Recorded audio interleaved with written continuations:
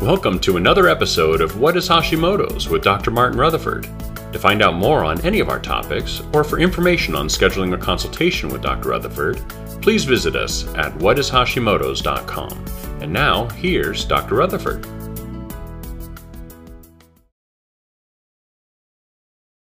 Okay, so the presentation today is what causes SIBO.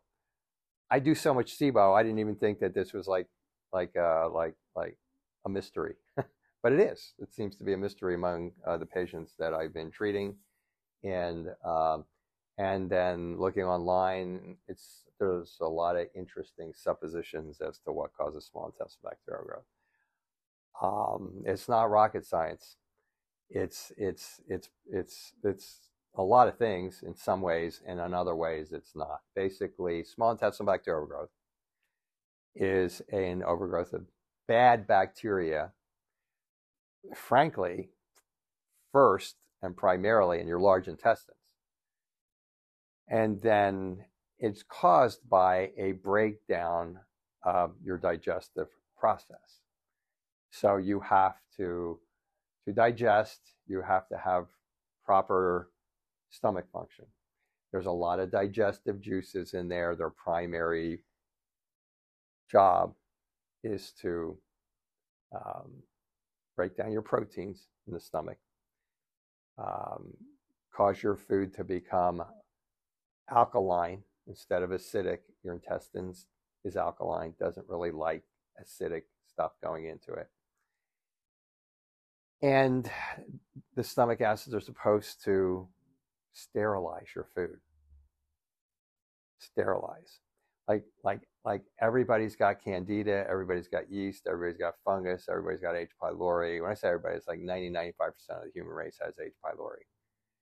Everybody's got candida, everybody's got funguses, but they don't express themselves because the physiology of our body neutralizes them. Well, this is where it starts, by you having enough hydrochloric acid in your stomach and sterilizing that food and keeping the stomach sterile.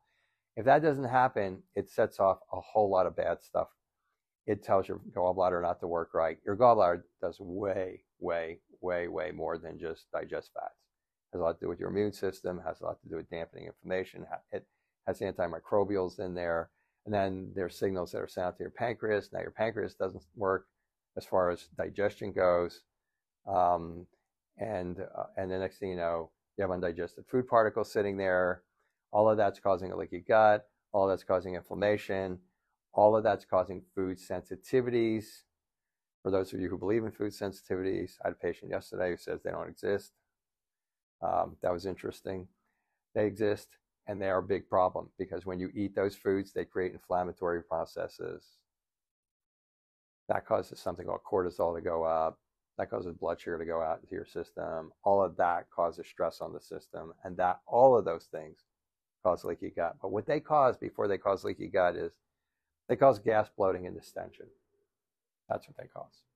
When you start getting the bloating, and the bloating is after you eat starches or fibers or sugars, you have now made a lot of bacteria because of the improper environment in your intestines. And there's a lot of theories on bacteria and this bacteria strain and that bacteria. It's not about all that. It's about balance between good and bad bacteria. And so what happens is your good bacteria start turning bad. You start making more bad bacteria in your colon, in your large intestines. You now start getting bloating and distension. And there's a valve between your large intestines and your small intestines. And the food's moving this way, goes through the valve, goes in here, sits here. And now you start getting gas and you start getting bloating. That opens the valve in between, and now these bad bacteria, that everything's supposed to be moving this way, small intestines, valve, large intestines, toilet. Everything's supposed to be moving into the toilet. Once you start getting the gas, it opens that valve, and now those little bad bacteria start crawling up your small intestines. And they can crawl literally all the way back up to your stomach. How long is your large intestine? It's like 24 feet on average, something like that. So it crawls all the way back up there, screws up your gallbladder, screws up your pancreas, screws up your stomach. This is the very thing that caused it. And now you have this Now you have this vicious cycle of small intestinal bacterial overgrowth. So the question really is, what caused small intestinal bacterial overgrowth? Was it that, or was it what caused that whole process to begin? What caused the stomach to stop digesting? And that's really where people, I think, miss out on treating small intestinal bacteria. Not to mention any names, but we have colleagues online that have their small intestinal bacterial overgrowth supplements and diet, so on and so forth. And a lot of you may have tried them, and a lot of you may have said, "Ooh, I felt good." And then 2 weeks, 3, 4, 5, 6, 7 weeks later, it came back. All right. And it came back because you didn't really get to the ultimate cause. And the ultimate cause is whatever caused the stomach to shut down, or whatever slowed down the stomach, the pancreas, and the gallbladder. That's the ultimate cause. Number one cause of that is chronic stress. And there's a lot of SIBO in this country because I treat a lot of it. I treat a lot of Hashimoto's patients. Just kind of an interesting fact. 70% of Hashimoto's patients are deemed to have small intestinal bacterial overgrowth. So what's one of the causes? One of the causes is hypothyroidism.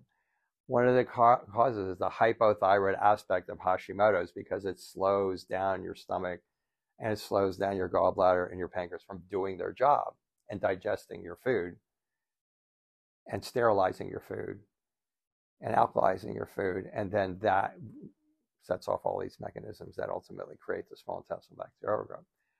That's the number two cause. Hypothyroidism, Hashimoto's hypothyroidism. We now know that most hypothyroidism is actually Hashimoto's. Number one cause is stress. The number one cause in this country by far is stress. Why is that? It's because stress is a primal mechanism. The stress response is in our brain stem. A lot of people call that a reptile brain, our old brain. And it's just a basic survival mechanism. I mean, you look around, you see something that's dangerous, and you go into fight flight. Stress is fight flight. Stress puts you in fight flight. And then it gets you in a physiological situation of where you're putting out adrenaline, you're putting out something called aldosterone, so your bronchioles are dilating. So you got to get enough oxygen in. You have to get enough blood from your gut all the way up to here. The adrenaline's pumping you up, and now you're ready to fight or flee. Life today is pretty stressful, apparently, at least according to my patient population. And there's very few of my patients ever come in here without some sort of anxiety. Sometimes it reaches to panic attacks, emotional traumas. It blows me away, the amount of emotional trauma that people go through today. And then just society and the speeding up of society, the whole thing, the cell phones, the whole thing. It's all real. It's real, and it's killing us. It's actually really wearing us down at the very least. Maybe it's not killing us. Maybe better if it killed us. Otherwise, we actually just kind of slowly, get worse. We slowly kind of deteriorate was the word I was looking for. So basically what happens is the stress response puts you in fight flight. And it doesn't put you in like full bore fight, like, oh my God, there's the bear, I got to run or I got to fight. But it's put you in, so that's like, let's say that's a 10 or a 12. So it puts you in like a 3 or a 4 or a 5 or 6 or 7. And so when you go into fight flight and you're running from the bear and you're at full 10, it shuts down your digestive system and it shuts down your urinary bladder. Why? Nature seems to know you don't need to be peeing or pooping or sitting at the dinner table eating while you're running from the bear or fighting the bear, whichever choice you make. So it shuts it down. But when you're at a 4, it still shuts it down, but it only shuts it down at a 4. But then maybe that paralyzes your stomach so the digestive juices can't be produced properly. It definitely slows your gallbladder down. It's like the number one cause of gallbladder out is like stress, and number 2 cause is thyroid. And then the number 3 cause of shutting your stomach down is SIBO after all of that has been done. So that's really what causes it. Really, in the end, I think the correct answer to that question is chronic stress. Secondarily, Hashimoto's hypothyroidism, or if there is still such thing as hypothyroidism, then hypothyroidism. And then the third most common thing is once you've done all of that And once all that has occurred, and once all of that has had its effects, and you develop small intestinal bacterial overgrowth, then that actually perpetuates upon itself by crawling the way back up there, creating this kind of vicious cycle, and then that perpetuates itself as far as SIBO goes. So to me, that's the physiology of SIBO. To me, that's the physiology of SIBO, and it's a big reason why a lot of you out there will do. I do the FODMAP diet and I felt better, but do I have to be on that for the rest of my life? Yeah, if you don't fix any of that other stuff, and then you're going to develop new food sensitivities to the FODMAPs.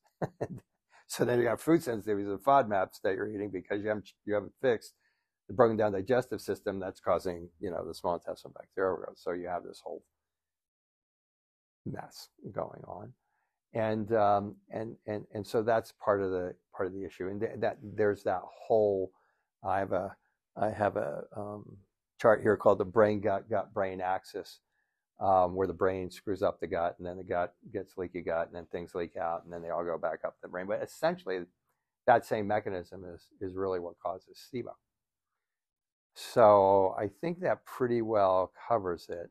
There's a lot of nuances to like getting that better. There's certain things that you have to do like at the same time and so on and so forth. But for many of you watching this, if you've tried a lot of those things that work, you might be going like, oh, well, I didn't know that. I didn't know it had anything to do with my stomach. Or I didn't know it had anything to do with my stress. Or, and I have had people I took Xanax and my SIBO seemed to get better because it calmed down their digestive system and it wasn't bad enough yet. And so it kind of self-corrected and their SIBO was able to resolve. But they were in the early stages and they were mild cases. But nevertheless, it gives you the illustration of how much dampening a stress response can actually help your SIBO. In most cases, it's not going to completely get rid of it like that. But if you're not treating that while you're treating the other things, it's not going away. So anyway, that's what causes SIBO. That's kind of the mechanics of it. That's how we address it. And it's very important for us to address it because a huge part of my practice is Hashimoto's, and I just stated 70% of them have SIBO. I can attest to that. At least 70% of them have SIBO, and if you don't get that under control, it's a problem. So that is my description of what I have come to embrace as the cause of small intestinal bacterial overgrowth, or the causes of small intestinal bacterial overgrowth. Thank you for joining us for another episode of What is Hashimoto's? To find out more on any of our topics, or for information on scheduling a consultation with Dr. Rutherford, please visit us at whatishashimotos.com.